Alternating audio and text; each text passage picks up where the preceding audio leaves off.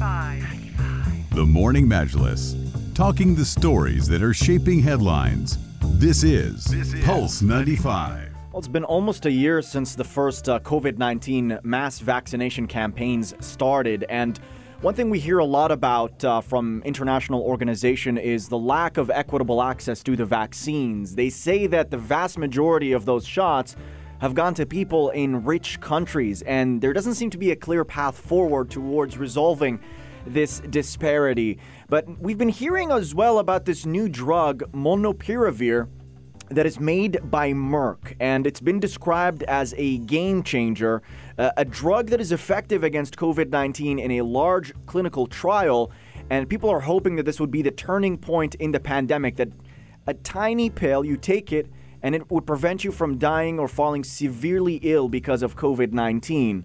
It's easy to distribute. The trial results are showing that the drug halved the risk of hospitalization and death among high-risk people early in their infections. Merck has applied for emergency use authorization from the FDA, a decision that is expected to come in early December.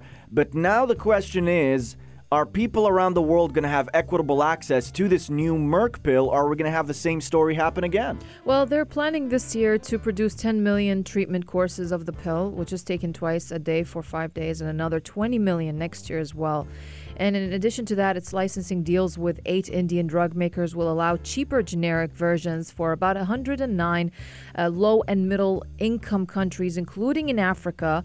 That's a move international groups acknowledge is a positive concession. But as wealthy nations, they secure molnupiravir supply deals. The U.S. has already locked up about 1.7 million courses, with an option for 3.5 million more by Jan of 2023 at about $700 per course. Concerns grow over who might be left out.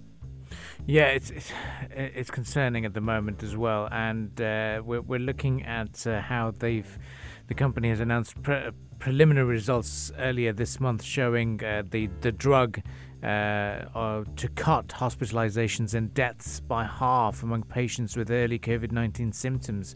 And there's other companies such as Pfizer and Apelli Therapeutics are each studying similar drugs and are expected to report results in the coming few weeks and months.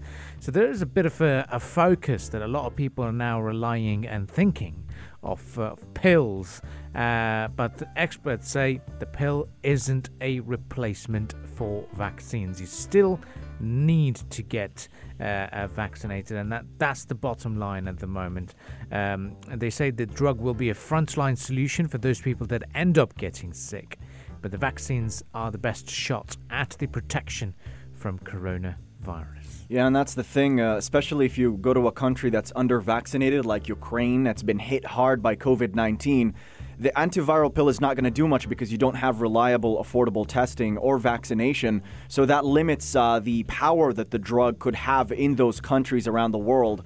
All this means that treatments could remain largely in countries that can pay for early access, as they've done with vaccines. So people are a bit cautious about the prospect of this Merck pill being deployed all over the world, and everyone having that equitable access to it as well. Regardless, the countries that have invested heavily in this are betting that this will be a game changer. The U.S. government have bought much of the supply of the antiviral remdesivir last year after early research showed it might speed recovery from COVID. Now they're doing a same strategy with molnupiravir, which is the Merck pill. They have a $1.2 billion agreement. They're going to buy 1.7 million courses of the drug if it receives FDA authorization, this is just 20% of what Merck says it can produce this year.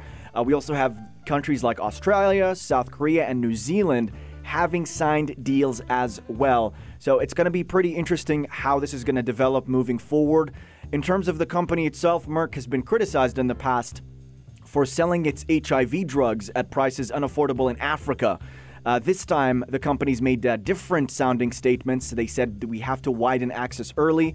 According to Merck's Vice President for Global Policy, Janelle Krishnamurthy, we really have a responsibility that if this drug is found to be safe and effective, we have to make sure that in low and middle income countries where they don't have the strongest healthcare systems, that this would have very wide access. So hopes to that happening.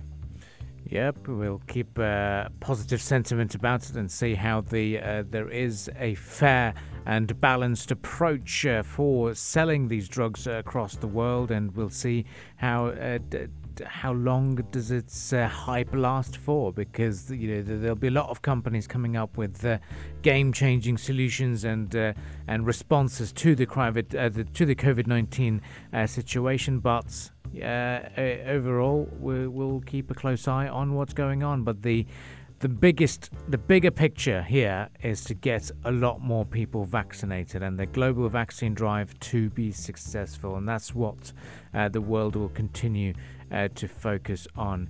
Well, stay with us on the Morning Majlis. Up next, we talk to you about the world of Squid Game. I know everyone's been talking about it, people coming up with cafes and new concepts related to the hype, much hyped about Squid Game.